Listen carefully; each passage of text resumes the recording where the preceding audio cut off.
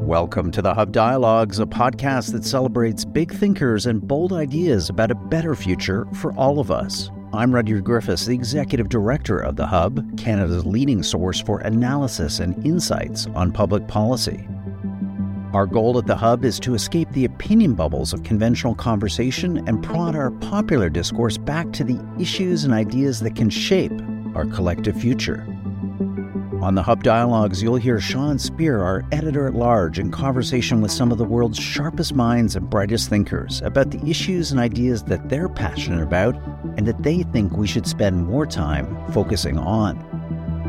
The Hub's podcasts are generously supported by the Ira Gluskin and Maxine Granovsky Gluskin Charitable Foundation and the Linda Frum and Howard Sokolowski Charitable Foundation.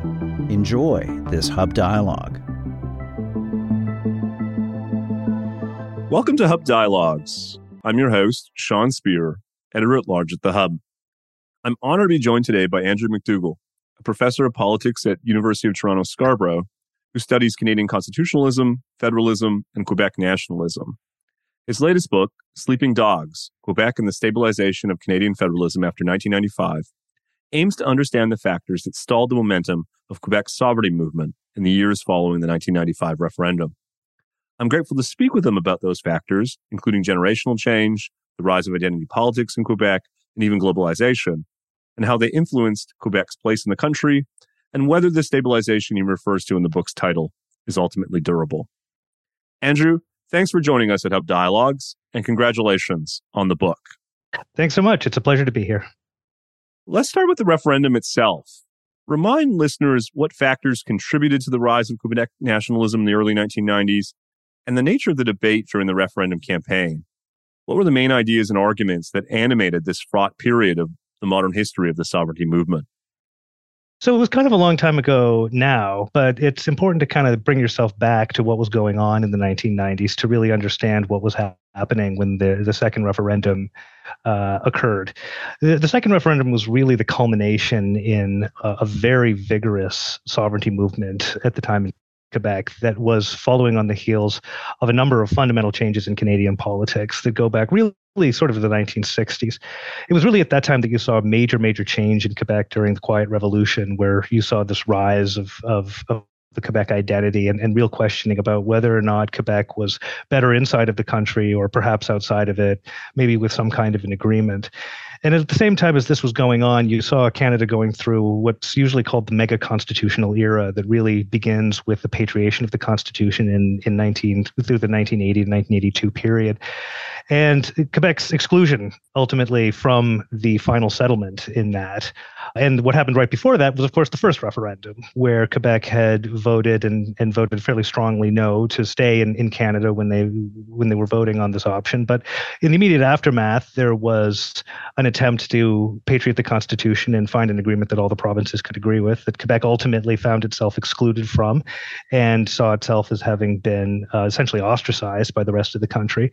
And then throughout the 1980s and into the 1990s, you saw a series of attempts to try to get Quebec back in through the Meech Lake Accord that ultimately collapsed.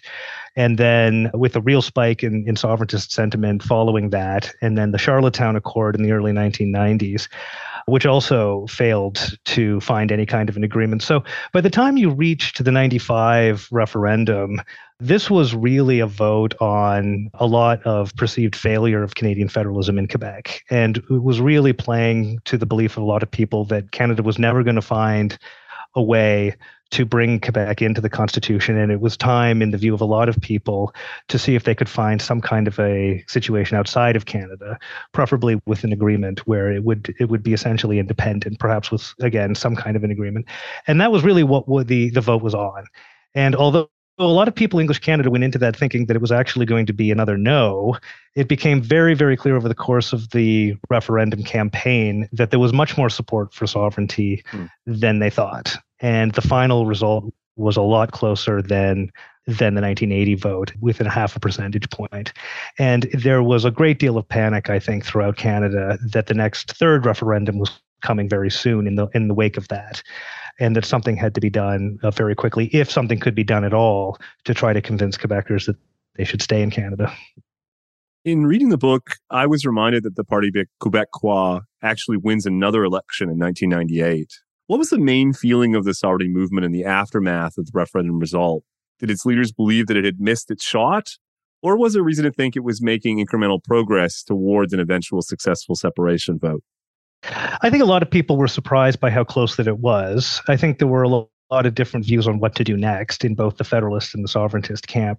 There was a limit on how many referendums they could hold, though. So because Jacques Parizeau, who was the premier during the 95 Quebec referendum, decided to move very early after he won a mandate to hold that referendum, the PQ was constrained for a couple of years on any possibility of holding another one. So there was a necessary delay that was going to be sort of built into that. Now, he left very, very quickly and, of course, was replaced by Lucien Bouchard, who was by many saw as really being the one who had been the most effective at conveying the sovereigntist message. So there was, I think there was a lot of people suspected that the next referendum was going to happen very, very fast, but there was going to have to be a period there. So I think it was a little bit of a free for all in terms of what was going to happen next, no matter who you were talking to. Let me ask the opposite question, Andrew. What was the reaction of the rest of the country, particularly national politicians? How did the close result influence how national politicians thought and talked about federalism in general and Quebec's place in the country in particular?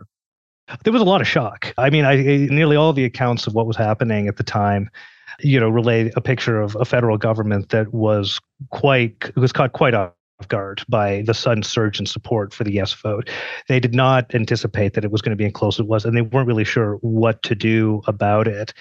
In the aftermath, there were two real sort of strains that people have described that happened. There was sort of plan A and plan B, which was, the plan A was basically to try and bolster the Canadian image in Quebec. It was to try to make some legislative concessions on some things that Quebec had asked for in the past around things like distinct society and so forth, and really try to play up the benefits of the country to Quebecers. But there was also a plan B as well, which, really had as its focus this idea that one of the reasons why they'd been caught off guard in the view of the federal government was this idea that what they were really voting on was sovereignty association, and that a lot of Quebecers were voting with a belief that there was some kind of an agreement that they were going to come to with the rest of the country that might include things such as the dollar or other things that they might like, that was not really on offer.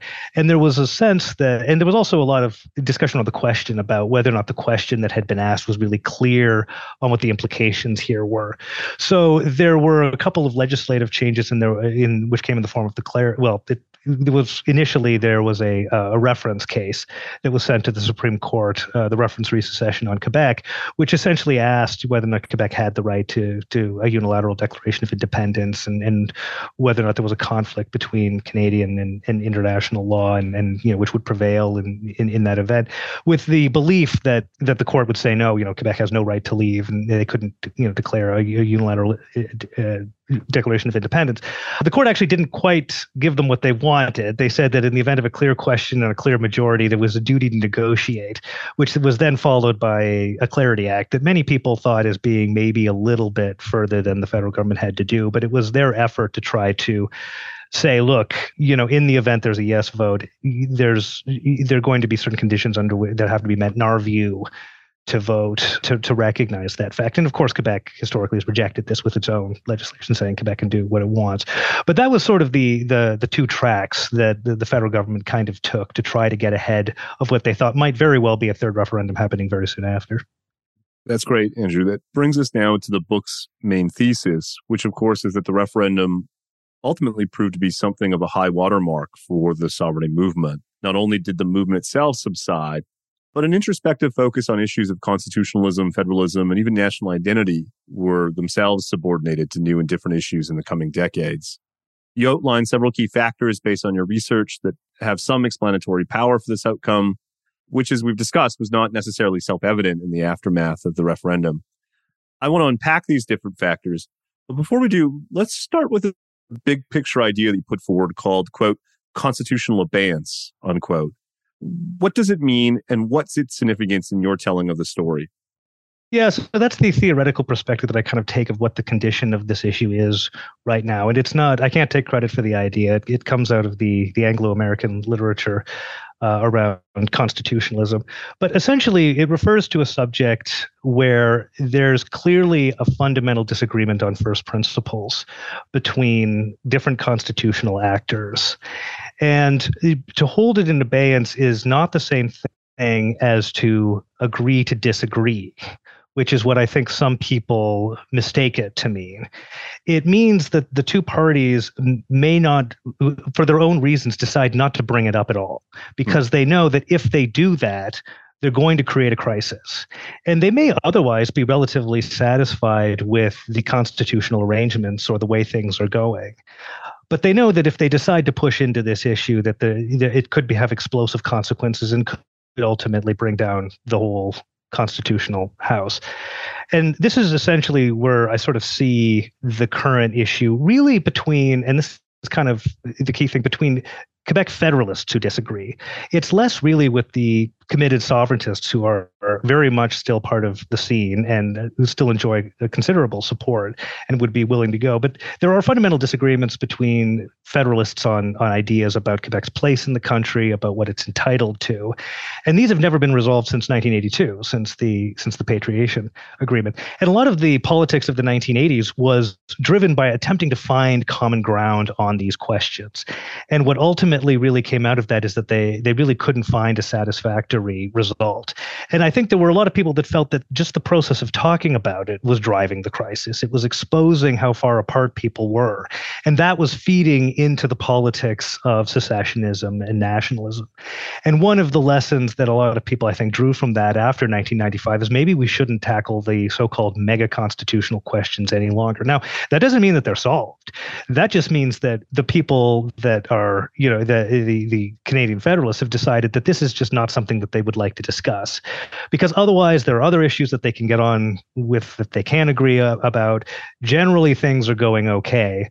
So maybe let's just put this aside. And I think that's generally characterized the position of differing Quebec Federalists since the 1995 agreement, or since the 1995 referendum, I should say. Now we'll unpack some of the different specific factors that the book attributes to the diminishment of the sovereignty movement in the years and decades after the referendum. The first one you cite, Andrew, is what you call constitutional fatigue. Talk a bit about what you mean by constitutional fatigue. And does it mean that the Constitution has become effectively unamendable? And if so, what does that mean for our politics? Yeah, I mean, I think the book goes through a number of explanations that have been offered over the years and sort of assesses them. And one of the first ones that was proposed for why the secessionist forces had sort of stalled after 1995 was this idea of constitutional fatigue. And the idea here was that people were really just tired of this. They had been fighting this fight really through the 70s and the 1980s and into the 1990s. There was a whole constituency that says, look, there's other issues that we should be focusing on that are more important, economic considerations and so forth. A lot of people in English Canada were kind of sick of talking about the Quebec question and felt that it was a bit of a distraction from what was going on.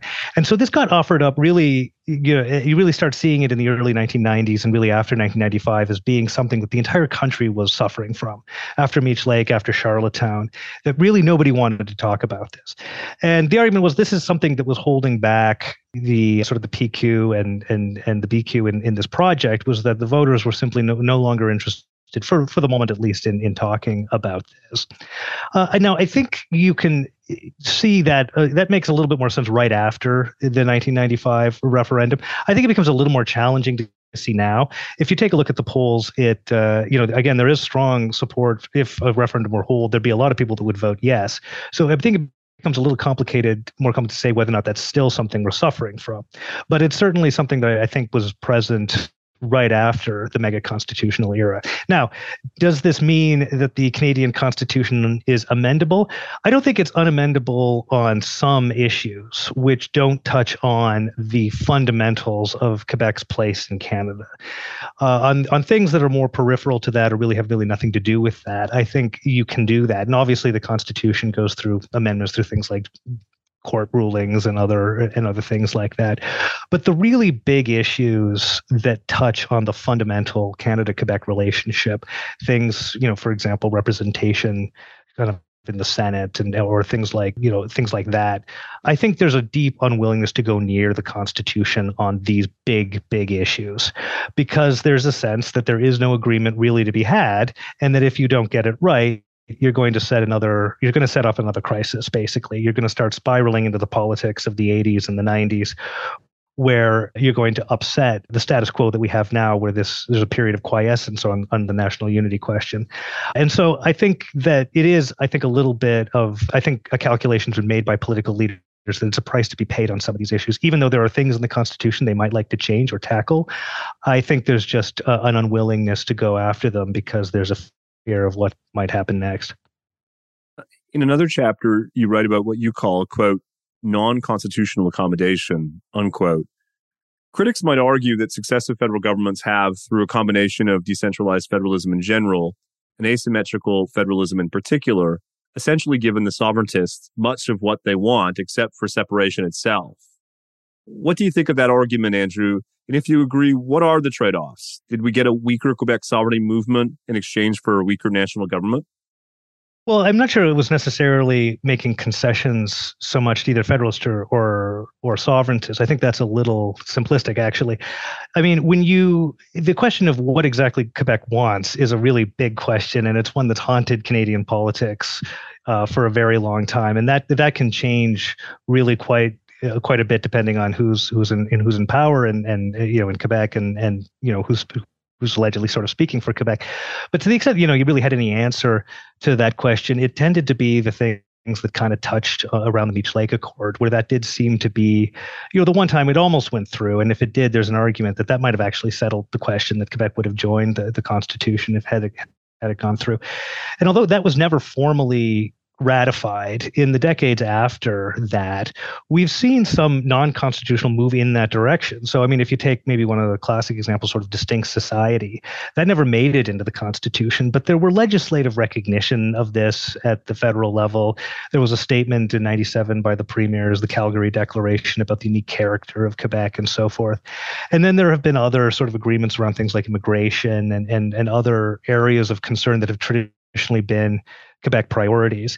And you can make an argument that when you really look over these, over the past couple of decades since, the Meech Lake Accord failed, or we were trying to find an agreement, a lot of this stuff has incrementally move towards the Quebec position, and that there's less and less on the table really to fight over. If you really go back and say, what is it that Quebec wants or needs for institutional security from the rest of Canada, to a large degree, some of this has already been answered. Now, it's not complete enough, for sure. I think everybody would agree Quebec is not ready to sign the Constitution, and that would require going a lot further. But it might take an edge off of some of the politics where you start reviewing what exactly does Quebec need to feel secure. And if you start looking at what some of these benchmarks were, there's been some progress that's been made, and that might just make some of what's left on the table a little bit smaller. Sign up for the Hub's free weekly newsletter and receive our best analysis and insights on the big issues and ideas transforming our world. Each Saturday morning, we will send you a compilation of our most interesting and thought-provoking analysis and commentary, along with original news reporting on the people and events driving the public conversation. You can grab the Hub's complimentary weekly newsletter right now by becoming a free Hub member. Do that at www.thehub.ca. Again, www.thehub.ca. Grab your free email newsletter and membership. Act now. You also write about the role of so-called elite accommodation as well as generational change. What do you mean by the former? What's been the strategy and what have been its consequences, including across generational lines? Well, in terms of elite accommodation, I mean, one thing that the mega constitutional era was really known for was these federal provincial intergovernmental agreements, this executive federalism, as it's called. And this was really where, the premiers and the prime minister would get together and sort of hack out some of these things, right? And that was sort of the style that was done for Meech Lake and then and was widely criticized after that. There was a sense that this was undemocratic, that Canadians had been excluded from it. Certainly after the failure of Meech Lake, there was a sense that if there was ever going to be a sort of mega constitutional change, it would have to be a referendum, and that's what we kind of saw in Charlottetown, which of course did not go through.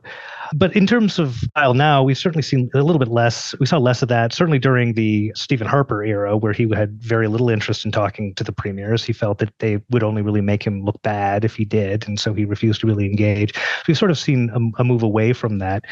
In terms of the argument about generational change, that's one of the oldest arguments to sort of explain this. And, that goes back really to a Quebec scholar named Vincent Lemieux, who said that the Quebec, really the Liberals, but also really the PQ as well, were products of a single generation, that of the Quiet Revolution of the 1960s. And they really voiced the concerns of that generation. But he predicted that they would be in trouble later as generations came and altered their priorities.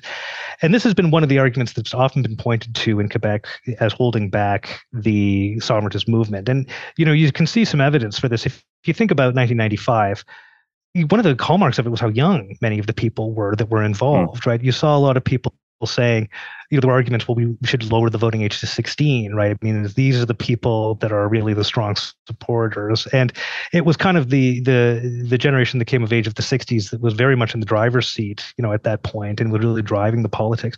More recently, we've seen, some tension around whether or not the sovereigntist movement, though, is really reflective of an older generation of past concerns. The Parti Québécois, I don't know if it still is the case now, but at one point the average age of membership was starting to move into the 50s and 60s. Now they may have made some progress on that since then, and they've also, it has been pointed out by their youth caucus as being something to keep an eye on about whether or not this is really sort of an older person's game. So this, and the Liberals may be suffering from some of this as well, but because they're not behind a project, quite the same way that the PQ, it is a little less apparent to people, watching from outside of Quebec. But it's a concern that I think people have pointed to and suggest may very well be one of the reasons why this has declined. Now, there could be an argument, of course, if there was a referendum today, who's to say how young people would vote, right? That maybe it's just a function of not having the opportunity to do it. But some of the demographic indicators would seem to suggest that there may be a little bit of a shift along generational lines from these issues. Yeah, I want to stay on the subject of demography and your chapter on what you call, quote, changing identity politics in Quebec, unquote. How are the evolving cultural and demographic dynamics in Quebec itself influencing the political salience of sovereignty ideas and arguments? Are you talking about sort of the identity debates that have been sort of going on? Yeah.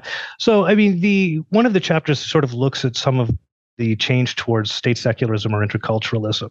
And this has been something that's obviously been top of mind in Quebec politics for the last couple of years. And it's certainly something I think that most people outside of Canada outside of Quebec have been paying attention to sort of from the sidelines. And, when I was looking at this, I was interested to see whether or not this was having a role on what the conversations sort of were about, Quebec's place in Canada and so forth. And I think to the extent that the interculturalism debate, sort of the Bill 21 discussion, something touches on it, it is very much sort of a discussion that the rest of Canada is not so much involved in. What it's effectively done, or I think you could make an argument that what it's done, is there's been a shift where there's been exploration about Quebec identity and what Quebec needs that's taken place with reference to its place in federalism to a more inward-looking debate about what are the proper accommodations within Quebec. What do Quebecers owe to outsiders? What are the language politics on Quebec? But these are all topics, as much as English Canadians sometimes struggle with them, that really don't involve the federal system in the same way that the mega constitutional era did, where that demanded constitutional change, where that demanded certain recognition of Quebec as a nation, for example, from the rest of the country being entrenched, or a distinct society, or along these lines. These are much more introspective debates. And to the extent that these have been sort of top of mind, it's arguably had an effect of removing some of these identity conversations from sort of a discussion with other Canadians to a more inward-looking debate. And that's arguably had a bit of a stabilizing influence on the national unity question. I recently spoke with high-profile Quebec nationalist Matthew Bock-Côté about the state of Quebec nationalism, the province's place in the country, and so on. He has a large following, and of course, Premier Legault himself is described as something of a Quebec nationalist. Has the sovereignty movement evolved into a form of Quebec nationalism that's less focused on separation per se, and more on protecting and promoting the province's distinct language and culture within Canada? And what does this trend towards cultural nationalism mean for these bigger questions at the root of the book? Yeah, I think a lot of people have kind of come down on that it's not that Quebec nationalism has gone away or anything. It's become a little bit maybe more nationalist, but perhaps a little less separatist in terms of its outlook, and perhaps a little bit more conservative in some ways. But it certainly hasn't disappeared from the scene in any way. I mean, Quebec nationalism is still a very strong force in Quebec, and again, there's still a lot of people that would vote yes if a referendum were presented. So I think what Bock-Côté is putting his finger on is that that's sort of a direction where some of this nationalism is taken, a little bit more of a conservative nationalism that you see sort of under Legault, where the outlet is a little bit less separatist in terms of its expression. It doesn't quite look to changes in the federalist system to define itself in the way that perhaps it once did. One unified field theory type argument that you sometimes encounter about Quebec and the rest of the country is that the latter is rooted in a basic liberalism and the former's politics is instead rooted in its collective identity, and that these subtle yet important differences come to manifest themselves in some of the issues that we've been talking about, including questions of the accommodation of minority cultural and religious practices, the tendency for Quebec politicians to more actively challenge the rise of identity politics and so-called wokeism. How should we think about the kind of basic normative foundations of Quebec politics relative to the rest of the countries? And how important are they for understanding Quebec's similarities and differences to the rest of the country? Yeah, I think that's a terrific question. And I think that's very much where the conversation is right now, which is what does Quebec politics look like right now? And I think this has really come to the fore, on the sidelines of some of the discussions around Bill 21, Bill 96, and so forth. I mean, there's been a willingness, shall we say, maybe not necessarily a growing one, to use, for example, the notwithstanding clause to bring about some of these projects. And which, the argument from Quebec is like, look, this is a disagreement between, Quebec and the Quebec government's policies and perhaps the position that might be taken by the courts. But, the notwithstanding clause is there to allow this kind of thing to happen, and we're entitled to use it. We're going to go ahead and use it. Of course, others would come back and say that means that it's fundamentally in tension with the sort of liberal ideas that you see in the charter that Canada generally is. Canadians, even inside Quebec, are huge supporters of the charter and the outlook that it takes. And by using the notwithstanding clause really isn't this sort of fundamentally kind of different. This has been I think a lot of the conversations that people have been having for the last 4 or 5 years, right, about the direction that Quebec is taking. What does that look like? How far does it go? And what are the implications for the rest of the country? At the end of the day, the notwithstanding clause is arguably there for this kind of thing, right? But there are a lot of people that say this just does not work with things like Canadian multiculturalism as we define it, and it would be struck down. And to what extent are people willing to accept that? Right now, it looks like Legault remains quite popular. He's got the support of Quebecers. He's still leading in the polls, so it seems he's got a lot of support there. Seems like people in the rest of the country are a lot more skeptical of this, but whether or not they can do anything about it, they're kind of just watching from the sidelines at this point. So I think these are kind of the conversations that people who watch Quebec politics closely are going to be having for the next couple of years.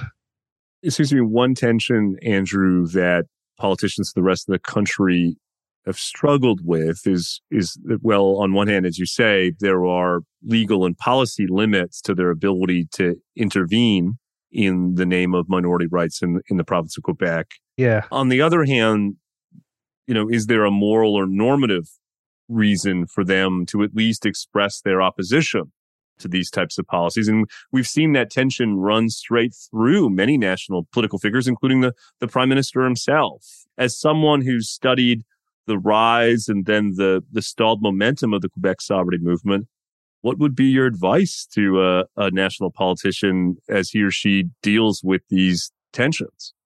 I think if they I don't think they really need my advice, but I think what I see coming from it would be a recognition that this is a very dicey issue, right? I mean, if you look at where Trudeau is on this, right? I mean, he's had people push him to say, look, you need to do more to speak up for minority rights in Quebec. You need to do something about that. But I think there's also a recognition on his part that this is, this is a tricky subject. This is getting into internal Quebec politics and what the role of the Quebec government is. And I think, as being somebody who will have, been very aware of the mega constitutional era, I think he's going to be careful to try to be able to express some of these concerns. But what I don't think he wants to do is set off another national unity crisis at the same time. And there's a question about what exactly really he can do as well, which is also part of the discussion. I mean, that's what the notwithstanding clause is kind of there for. So, the extent to which he has any real levers to pull anyway is a question.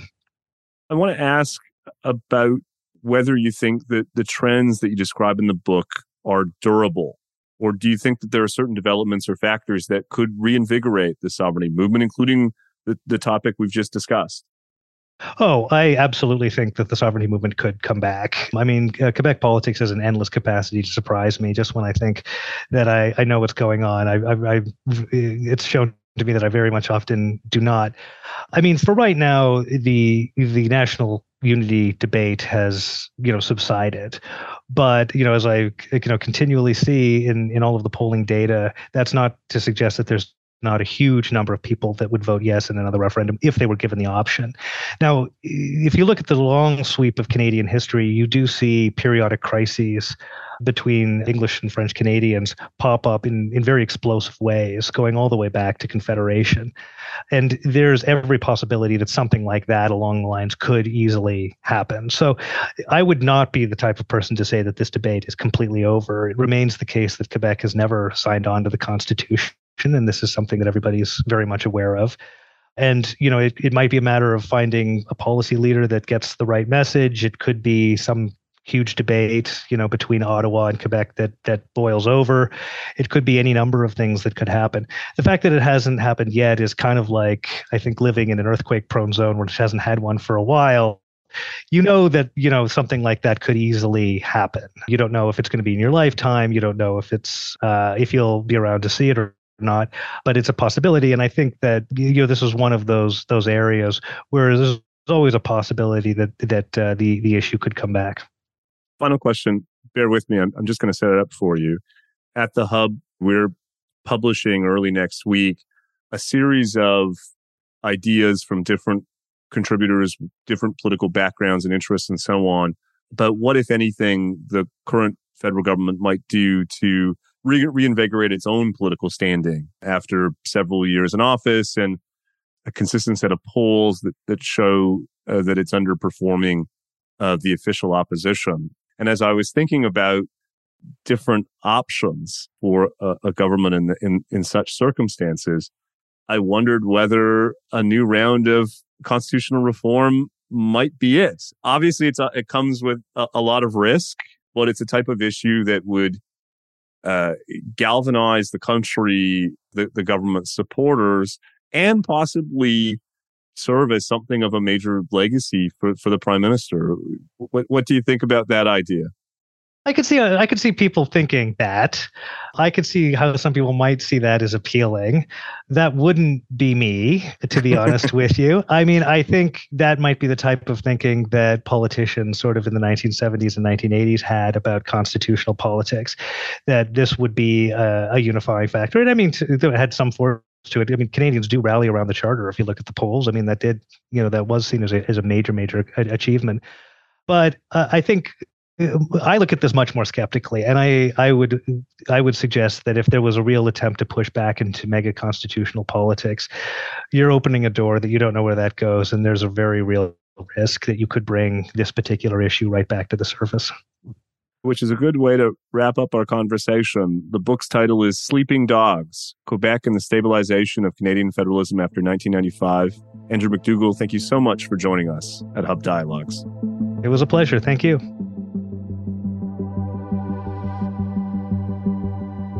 Thank you for listening to this episode of the Hub Dialogues, brought to you by The Hub, Canada's leading source for analysis and insights on public policy. We hope that you've enjoyed this episode. Please share your favorite Hub podcasts with friends and family and subscribe wherever you get your audio online. We also appreciate your ratings and reviews. Go to our website, www.thehub.ca. I'm the Hub's Executive Director, Rudyard Griffiths. The host of today's program was Sean Speer, the Hub's Editor-at-Large. This episode was produced by Amal Attar-Guzman. The Hub's audio producers are Alex Clutch and David Matta. The Hub podcasts are generously supported by the Ira Gluskin and Maxine Granovsky Gluskin Charitable Foundation and the Linda Frum and Howard Sokolowski Charitable Foundation. Thanks for listening.